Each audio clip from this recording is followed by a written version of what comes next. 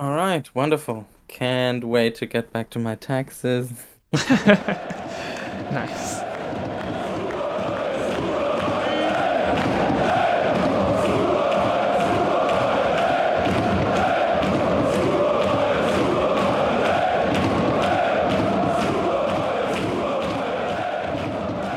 Hello and welcome to the Super Bayern podcast.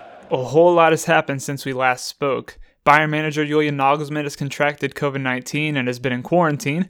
Joshua Kimmich has been under heavy media scrutiny for his choice not to get vaccinated. Lucas Hernandez has both been sentenced to prison and, thankfully, had that sentence removed. And Bayern Munich have managed to somehow look like both the best and the worst possible versions of themselves in the space of just a few days. I'm Benjamin Scott, and I'm here to talk about that with my friends Tim Richards Hello there. and Sebastian Zimmerman. Hi. Let's start off by talking about how Bayern have looked over the past few weeks without Julian Nagelsmann, and it really has been a mixed bag of results. Some very good, and some I feel like very bad isn't even a strong enough descriptor. Atrocious, maybe, and I think that's where we should start off with the midweek loss 5-0 to Gladbach in the DFB Pokal. There's just a lot to unpack there. And so, Tim, I'm gonna come to you because you tweeted out and you said this in the chat as well that this was the first time you have ever stopped watching a Bayern Munich match early. You've just shut off the TV. You couldn't you just deal with it anymore? And so, straight off the bat, Tim, is this the worst Bayern performance, the single worst Bayern performance that you think you have ever witnessed? It's certainly up there. I like there have been. Like, I'm unfortunate enough to have seen Bayern lose.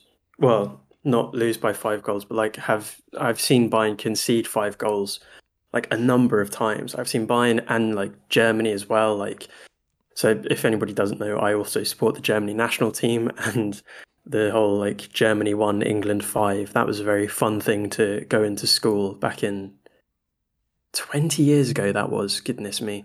Like, it's happened before. Bayern have been on the receiving end of really heavy defeats. Like, I guess like in recent years, the 4-0 to Real Madrid at the Allianz Arena, like the Frankfurt game, Kovac's last game.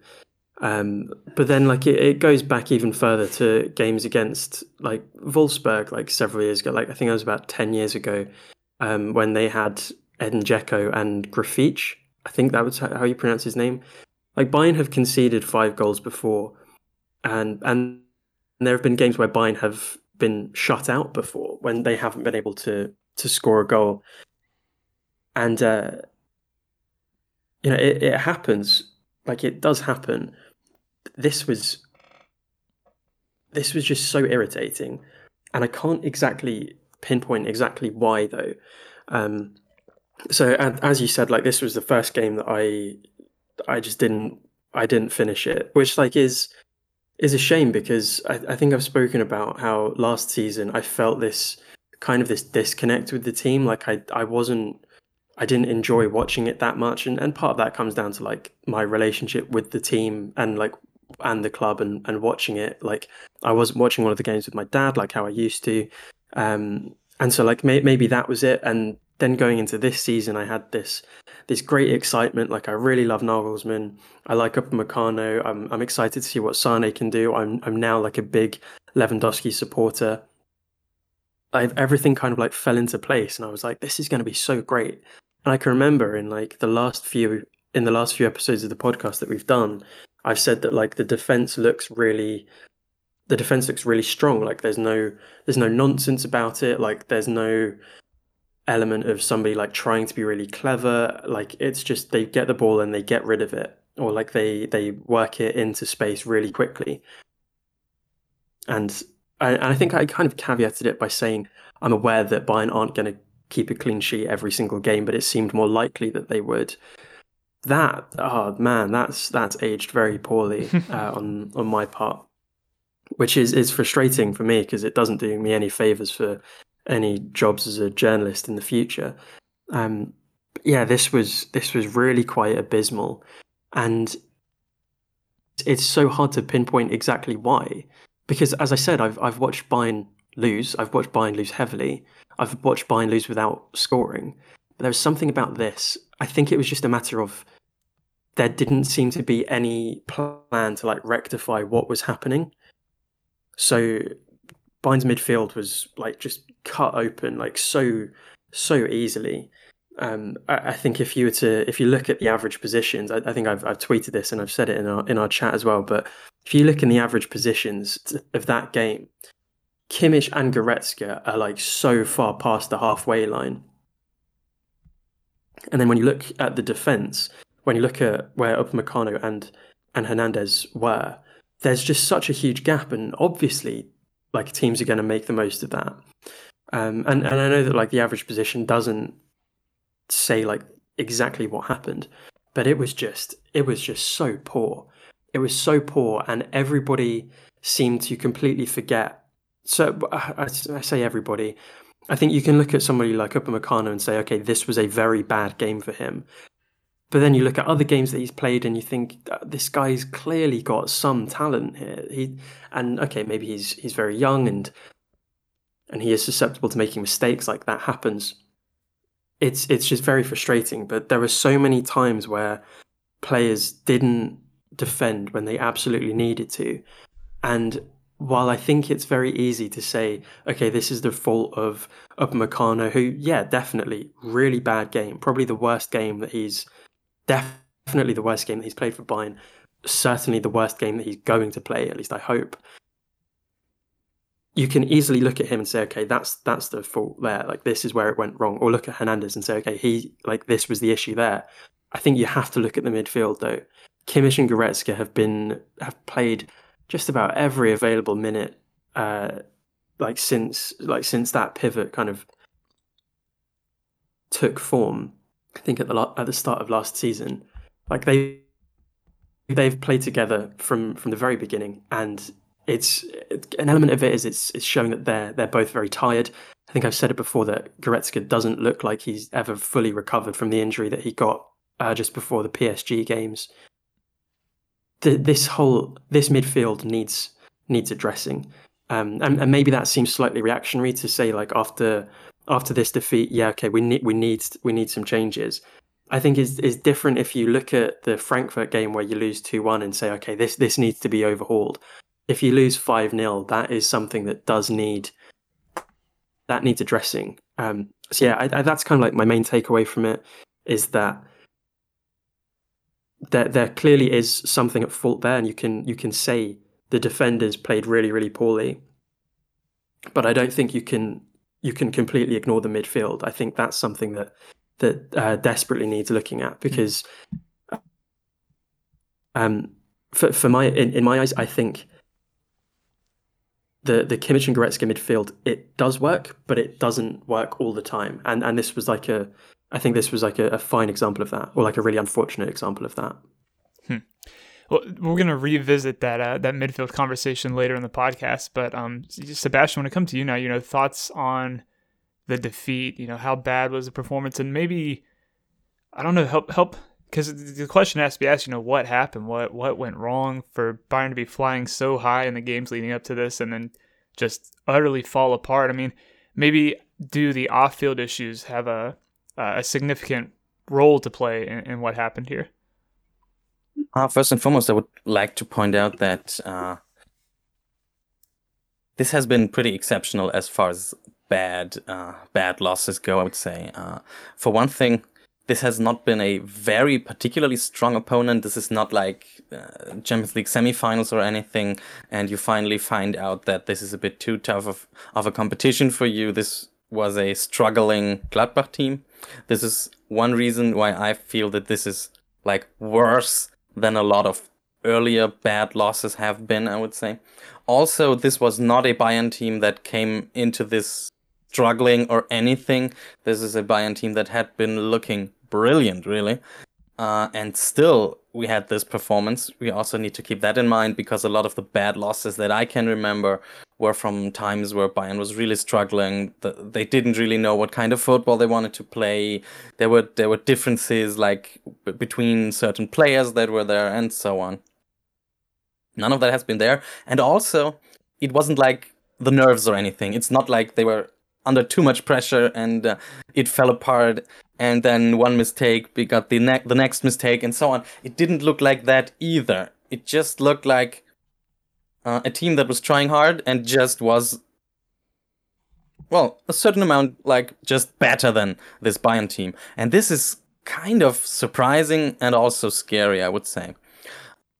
Now, when we're looking at how did this come to be, I would say, yes, for me, the off-the-field issues are very important here. Of course, with Lucas Hernandez, you can imagine what must have been going on in his mind, like this thought that you might have to go to prison like next week or something, or maybe over the next couple of days or weeks. His mind probably wasn't in the preparation for this game. So that's not great. Even worse with Kimmich, of course, because Kimmich is one of those players you're going to look to when you think about who's going to make sure that this team is going to focus, who is going to make sure that everybody is doing their job. Kimmich is usually one of the first who come to mind. So if he's probably distracted, this doesn't only mean that he's maybe is going to make mistakes, but it also means that he's not going to be able to keep the others in line. So this is definitely a huge factor. And also, without Nagelsmann on the bench, this is, of course, the next guy who is not going to be there to keep everybody in line, to keep making sure that everybody's doing their job. So, and these three things coming together, I think we really shouldn't underestimate this. This is, of course, not an excuse, but I think, we definitely need to be serious about this and not say, it's just an excuse here. It's just what it is, right? So this definitely has a huge impact, I would say. Some people have been talking about tactical issues here. I don't think that there were any tactical issues in the sense that the tactic was wrong. But I would say tactical discipline was a big factor here. Because this is what you have Nagelsmann on the sideline for. This is what you have Joshua Kimmich for. And then someone... Hernandez in an important position. So these are just a lot of problematic things coming together, and I think that's at least part of the explanation. That said, of course, I'm not sure if that's quite sufficient, because we still had Manuel Neuer on the field, we had Thomas Müller on the field, and Thomas Müller said this in an interview that der Bayern München Wutmotor didn't start, which is the anger engine, if you will. I don't know if he has used this word before, or whether he came up with it on the spot. But I think that's true, because it's definitely fathomable that a club like Gladbach could score a goal or two against Bayern, but then that there is no answer to that. You cannot really see Bayern stepping it up, because that's what was definitely missing here, right?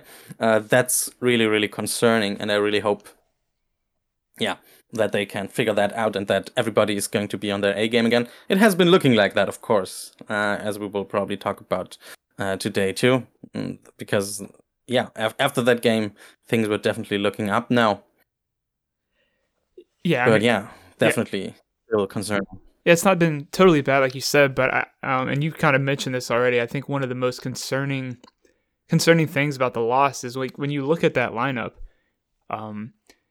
you can make an argument that that's the best 11 that we have available. Obviously, none of us would probably want Pavard in there at right back. We'd probably replace him, but he alone definitely didn't contribute to that entire loss. And other than that, that 11 has beaten teams much better than Gladbach before by a pretty significant scoreline. And so in a lot of ways, it came out of nowhere. Obviously, Gladbach have been kind of a bogey team for Bayern in recent years, and so that's not too surprising that it was going to be a tough game, but it's really a tough one to sort of understand and make sense. Now, Tim, I want to come back to you to talk about that midfield conversation that you brought up a minute ago, and really, Bayern have been rotating pretty heavily over the past couple of weeks. Nagelsmann has made sure that several different players played, but that Goretzka-Kimmich duo is one that we've just seen over and over and over. Marcel Sabitzer hasn't played a ton, but he's the only one who's really been mixing minutes with either of the two of them. And we've talked a little bit offline about this. You are really in favor of us getting or playing what you would call a more actual defensive midfielder, and we have someone in theory who should be able to play that role in Marc Roca, but we really haven't seen much of him in recent weeks. So I guess, or not even just recent weeks, like hardly at all since his time coming to Bayern. And so do you think that maybe he would be able to help sort of solve that issue? Sebastian even talked about the tactical discipline to sit a little bit deeper, because obviously Goretzka and Kimmich, neither one love to sit deep. Do you think that he would be able to fulfill that role? And, if so, why are we not seeing him getting basically any minutes at all? I think of all of the people in the squad, I think Marc Roca is the only one that is, well, I suppose you could probably make an argument for Nianzou potentially. Roca is the only one that is kind of like his profile fits what we don't have, because we've kind of, had this luxury of having somebody like Javi Martinez who just kind of sat in that area that was left so exposed against Gladbach. And yeah, he wasn't agile. I don't think he was ever agile. It wasn't helped by the injury that he got in his third season, I think right at the start of his third season. He wasn't agile. He wasn't the most glamorous player, but he did a job that no one really wants to do. And that is, he covered that role, that whole area really, really well, like effortlessly so. Actually, maybe not effortlessly. Maybe not the best like descriptor really... for Martinez.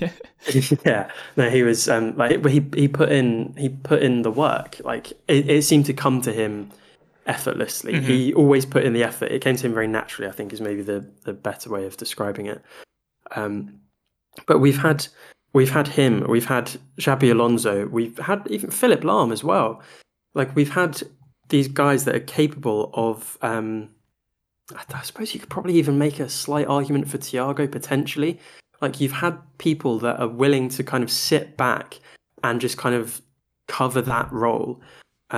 Because what that then allows is that if your fullbacks push up in the way that typical Bayern fullbacks do, it means that you have that security of a 3-man backline. Like the fullbacks join the midfield, and then your defensive area is covered. I think that was one of the biggest areas of weakness for the Germany team in the 2018 World Cup and also the Euros just gone. There was nobody in that midfield that was willing to kind of sit back and do the dirty work. And it meant that if your fullbacks push forward, all of a sudden you've got a 2-man back line. And I guess like if we look at what happened in the game against who we played yesterday. Who did we play yesterday? Goodness me, it's gone from Union. It's gone from my memory. That's the one. Sorry, I am a fan and I do watch the games. It might not seem that way. There were times where there was just this monumental disconnect between Nicolas Süle and Hernandez. Like these two guys just didn't seem to work very well. You can negate that by having another player there to cover the areas that are left exposed. I don't think that Marc Roca is a defensive midfielder in the same vein as Javi Martinez, who can, throw his body on the line and like sacrifice himself for that, to make sure that a player doesn't get through on goal. But I do think he is the kind of player that would sacrifice going forward. Because I think I've seen on Reddit and Twitter people saying, "Oh, we don't have anybody that can cover the role of Joshua Kimmich." We do.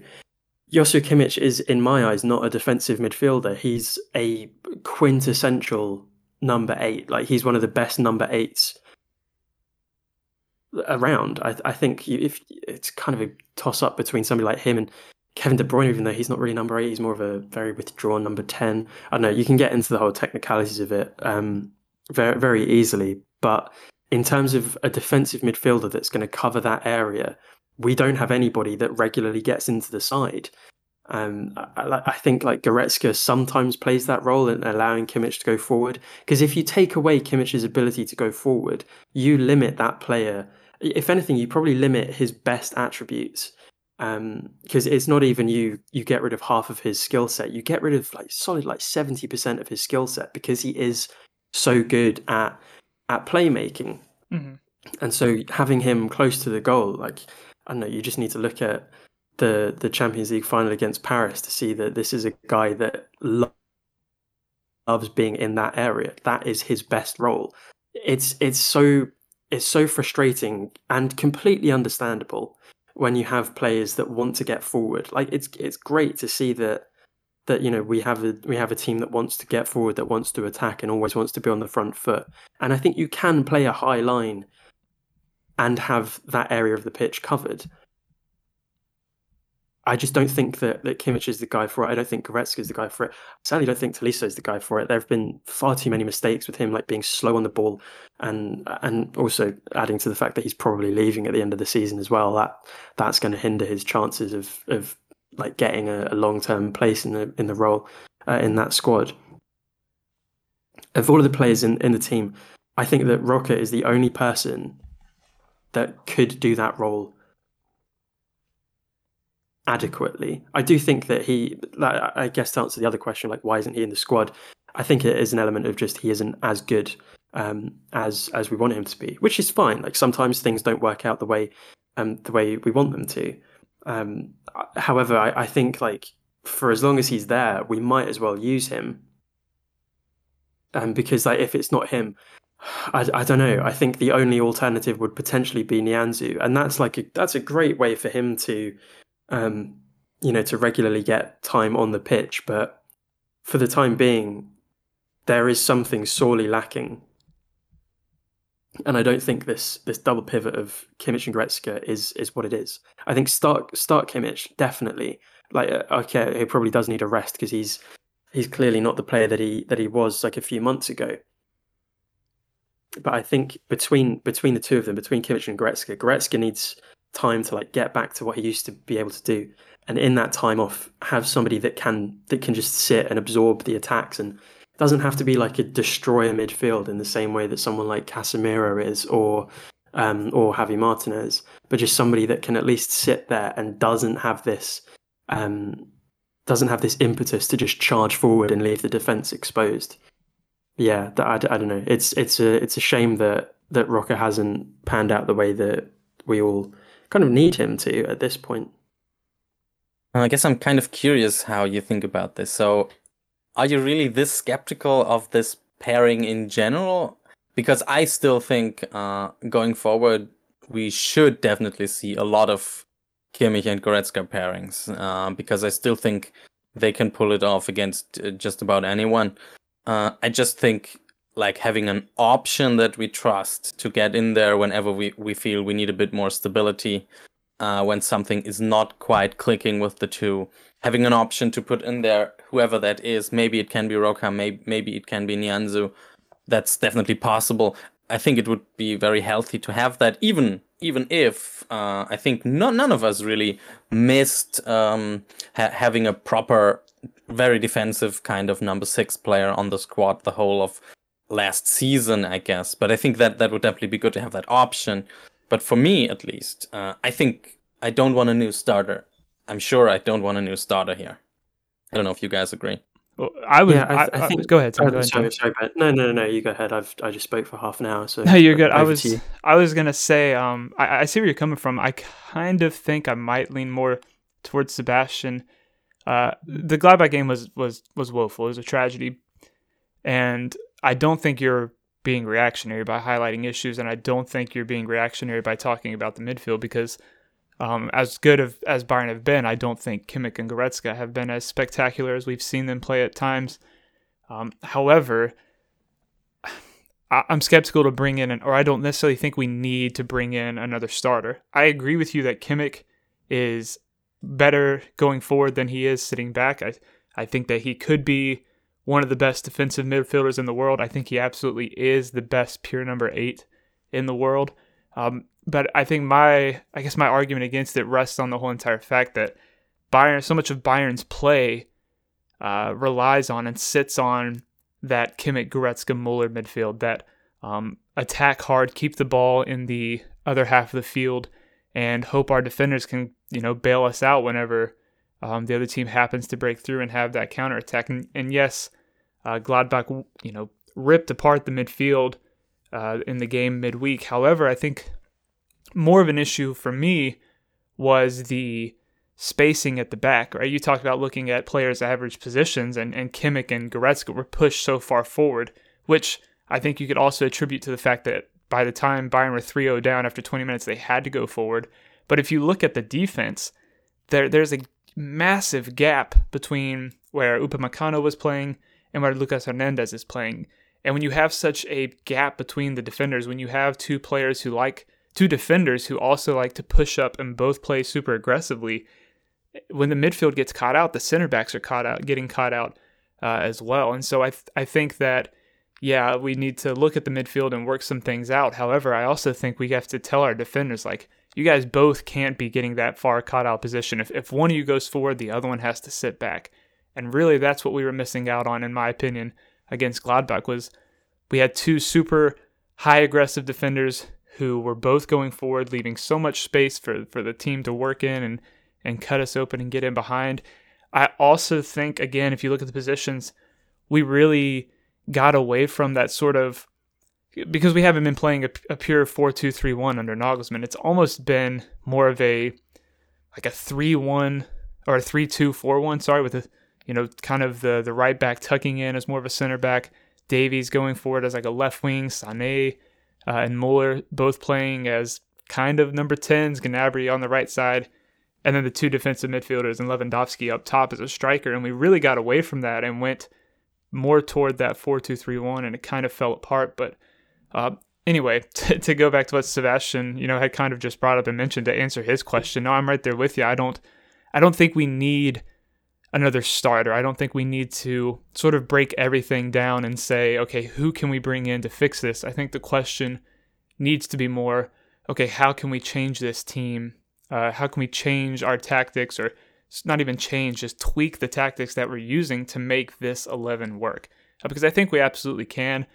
I think it may even almost be as simple as drilling into Leon Goretzka, by far the more physically capable of our two midfielders, drilling into him, hey man, you have to stay back.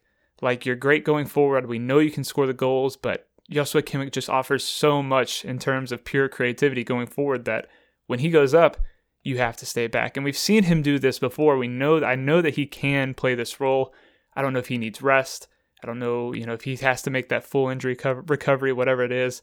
But I don't think we're to the point where it's like we have to rework everything. I think that we can tell, one or the other, look, when this guy goes forward, you stay back. Or you just say, hey, sit in the hole. I know you can go forward, but there's no need for you to. Sit in the hole and we'll be fine. I've talked for like an hour, Tim, so go ahead. My turn to do exactly the same. Right. Yeah, I agree. I think there's a lot of historical data to suggest that Kimmich and Goretzka clearly work very, very well together. I think there is, I suppose, to go back to that comment about Süle and Hernandez having that kind of disconnect, I don't think that they have that. I think they work really, really well together. It helps that they're clearly very good friends on the pitch as well. I think there is a lot of that, and also you have to certainly incorporate Muller into this as well. I was just thinking about this, is that I think both Goretzka and Kimmich would work really, really well as 2 8s with a defensive midfielder behind them. But then with that, you don't have Muller on the pitch. Mm-hmm. And so you need to have Muller on the pitch because that gets the best out of Lewandowski. And so if you want the best out of Lewandowski, you have to play Muller. And if you play Muller, then you have to have a double pivot. And then 2 best midfielders are Goretzka and Kimmich. It's kind of a cursed chalice of having very good players. I think in my eyes, what I would do is I would keep Goretzka out of the team for a little bit, let him recover, because I don't think his form is anywhere near as good as it was. I still maintain that he does not look like he's at 100% fitness. Well, he certainly isn't now. He went off with a knock. But I think in that time, have somebody that will certainly do that role, as in like the role that just covers that area. Because even Sabitzer, that I think that's the other midfield pairing that we've seen of like Kimmich and Sabitzer. He is another person that is desperate to go forward. And so like when time comes that Goretzka is clearly back to his best, I think you're spot on, and you need to drill it into him. Play as a defensive midfielder. And because of the two between Kimmich and Goretzka Goretzka is clearly the most like physically intimidating. Well, he's probably one of the more physically intimidating players at the club in general. Right. He has that ability to kind of like absorb just about any attack from anybody. He's got the agility. He certainly will have the agility to cover a large area if necessary. I think it does need to be a matter of telling him, you like, don't go past this line unless you absolutely have to. I think I mentioned it before. I remember watching Lucio when he was at Bayern. He would always go on these amazing runs. Like he'd pick up the ball, kind of what like Hummels did in recent years. He'd pick up the ball, he'd run through the midfield, and then would just kind of lay it off to somebody, and then like just run back. And then weirdly, I can't remember under which manager it was, he just wouldn't be allowed to go past the halfway line, and it was so jarring because I was like, this guy's clearly got so much desire to get forward. And I think it makes sense. Bayern are a team that want to score a lot of goals. They want to attack. I think it's only natural. But I think, yeah, I agree. I don't think this is necessary to buy somebody like entirely new just to like sit there. I think if you've got the players, you might as well use them. I think that's probably the secret to it, is that not even convince, but coach Goretzka into just being in that area, because you can still score goals. Like Lampard scored goals, Gerrard scored goals from that area. It's like it is doable. But yeah, I do agree. I think those two work too well to ignore.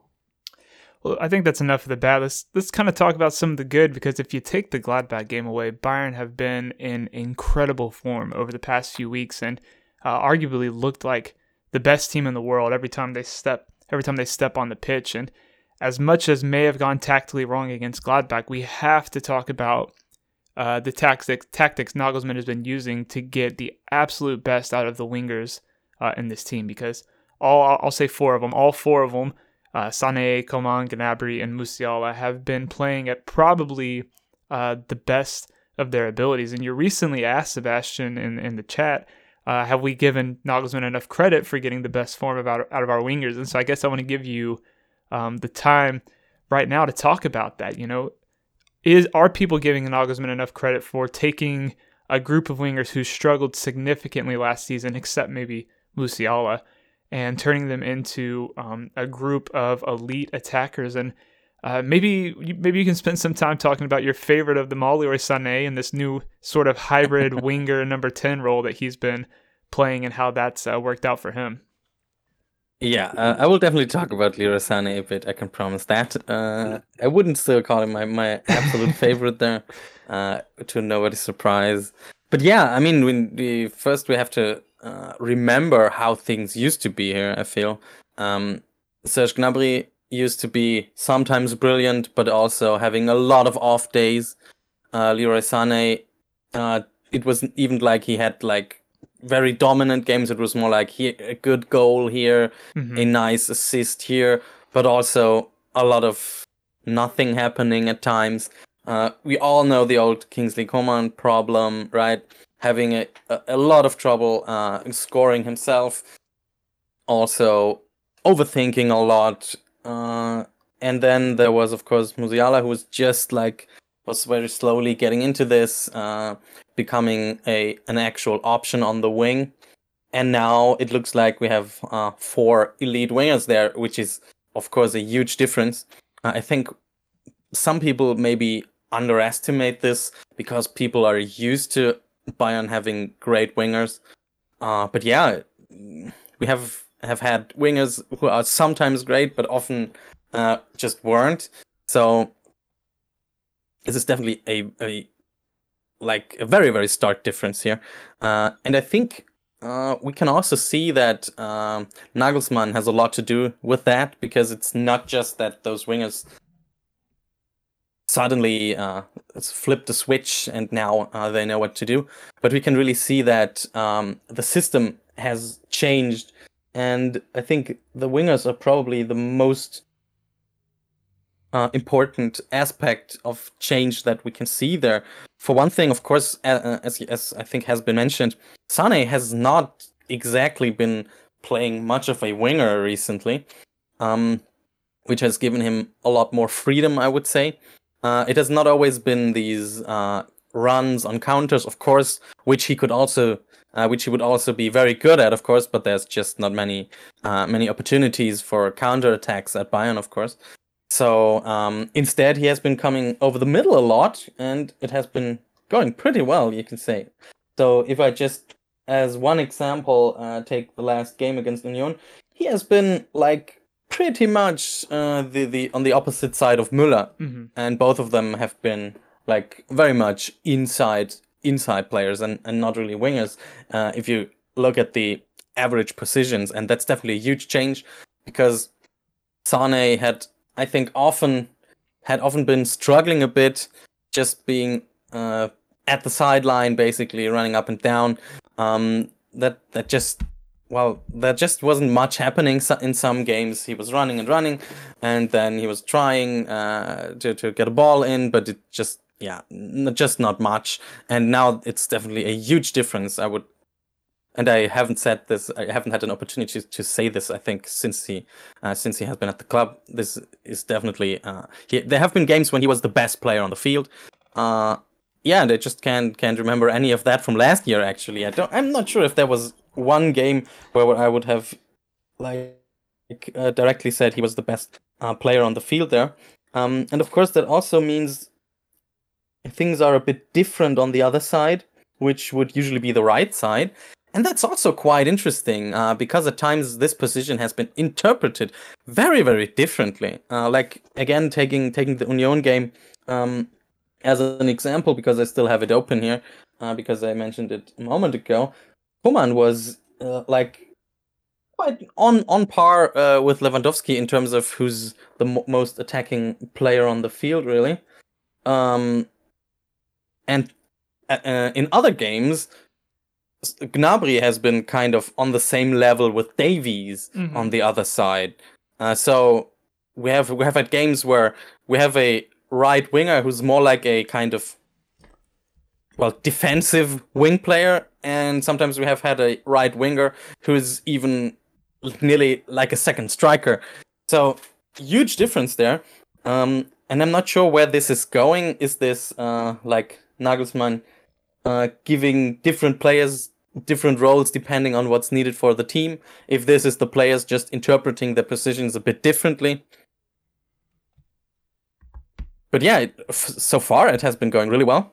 I think also Musiala is also a player who definitely profits from having the opportunity to play on the wing a bit, but also come inside a lot, because he feels quite at home in the center too. So yeah, a lot of variety there, a lot of different roles, a lot of different interpretations of those roles. But so far it has been going really well, and I'm curious to see whether we're going to see more uniformity in that, or if that's part of the idea that Nagelsmann is going for here. I think it's got to be a tactical choice from Nagelsmann, the way he's doing it. I think that the best example maybe of all of this was the Benfica game not this past week, but the one before, where Sané, he wasn't even like a hybrid winger number 10, kind of like he's playing in most games. He was the outright number 10, and Nagelsmann pushed Thomas Müller out to play sort of the right mid, right wing role in this 4-2-3-1, and gave Sané the middle. And it just so happened that he played the best game that he's ever played in a Bayern shirt. And I think you're right, Sebastian. We're seeing a lot more matches where he is, if not at least one of these standout players. And I don't think I think you're right. I don't think there was a single match last year that you could look at and say, yeah, this was absolutely Leroy Sané's best game, or he was the best player on the pitch. Whereas this season, it's happening almost more often than not. And so this Benfica game especially, Tim, do you think that was sort of, I guess, Leroy Sané's like a watershed moment where he's announcing himself at the club? He's saying, I'm here. And I mean, this new central role, do you think that's probably what we're going to see more out of him going forward, rather than him playing more so out wide? I think maybe the most important game for him was probably, was it the cup game against Bremer? I think, because that was the first game that he played on the left wing, and granted it wasn't this is a team in the 5th tier of German football, but instantly he looks like he was so much more dangerous. Like he played with so much more confidence, and so he got a goal. I think he got a couple of assists as well. And I know that you need to take it with like a pinch of salt, saying, okay, great and everything. It's 5th tier though. I do think that was kind of like the beginning of what we've seen of, Sane playing with more confidence. And yeah, he's still got like a way, like somewhat of a way to go before he becomes like the player where you can say definitively, yeah, he is worth the wages that he gets. I think, I think you could probably say that for a lot of players. But I do think that the game that you mentioned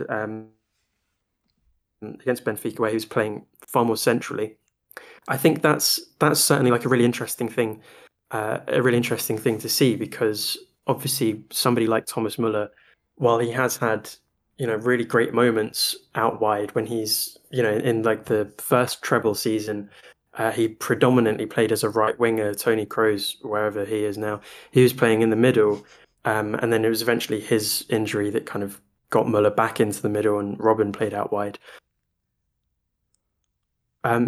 Yeah, it's kind of interesting, and it's great to see that everybody is kind of willing to work in whatever way they can to bring the best out of the players around them. It's really great to see, and yeah, it didn't work out brilliantly against Gladbach when he was back out on the left, but I think that was I think those two games, like the Bremer game and the game against Benfica, have been really, really important moments for Leroy Sané. I don't think I could say that this was like one was more important than the other.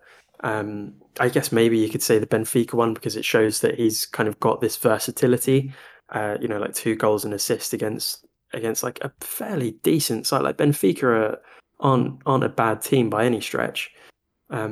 It's really great to see. I'm somebody that was like so far away from ever wanting to like sign off on him and be like, okay, whatever, he's like, this is a bust. I think it's great to see that he's playing with confidence. He's coming back to defend, and not even like once or twice a game. Like, this is a guy that is constantly working to get the ball back. If he loses it, you can see him tracking back, and it's really great. He's kind of doing everything that a lot of his biggest critics were saying that he doesn't do. So yeah, it's really great to see. And if his future lies more in the middle, then that's fantastic, because as you mentioned, all of our wingers are doing really, really well, whether it's Thomas Müller playing as a winger again, or Jamal Musiala, or Coman playing back in form. Everything in that sense has been working really, really well. You mentioned Leroy Sané's biggest critics, Tim, but I know that you meant Sebastian. It's okay. You can say it. I didn't want to name names or anything. I think you're right, though. I think that we have seen him tracking back. I think that even people like Sebastian, who were against him last season, and Sebastian's already done it today on the podcast, will look at him and say, that's a player that right now, at least, we're glad to have on the Bayern squad. And really, I hope he can do it again this Tuesday, because Tuesday Bayern face off against Benfica again before a really what probably will be a tough Bundesliga game against Freiburg at the end of the week. And so I'm interested to see how Bayern line up tactically, how they respond again following the way that they played in the middle of the week last week. And I think it'll kind of tell us a lot about this team and what we can expect out of them as far as mentality is concerned underneath Julian Nagelsmann. But that is all the time that we have for this episode. If you've enjoyed listening, or if you're a regular fan of the podcast and you haven't done this already, please do us a favor and leave us a 5-star review. We'd greatly appreciate that. If you want to get in touch with us, there are a few ways that you can do that. You can follow us over on Twitter at SuperBayernPod and keep up to date with us there. Or you can email us at superbayernpod@gmail.com. All of our episodes can be found on iTunes, Spotify, wherever you listen to your podcasts. We're probably going to be there. Thank you for listening. Go out and tell your friends, and we'll talk to you next time.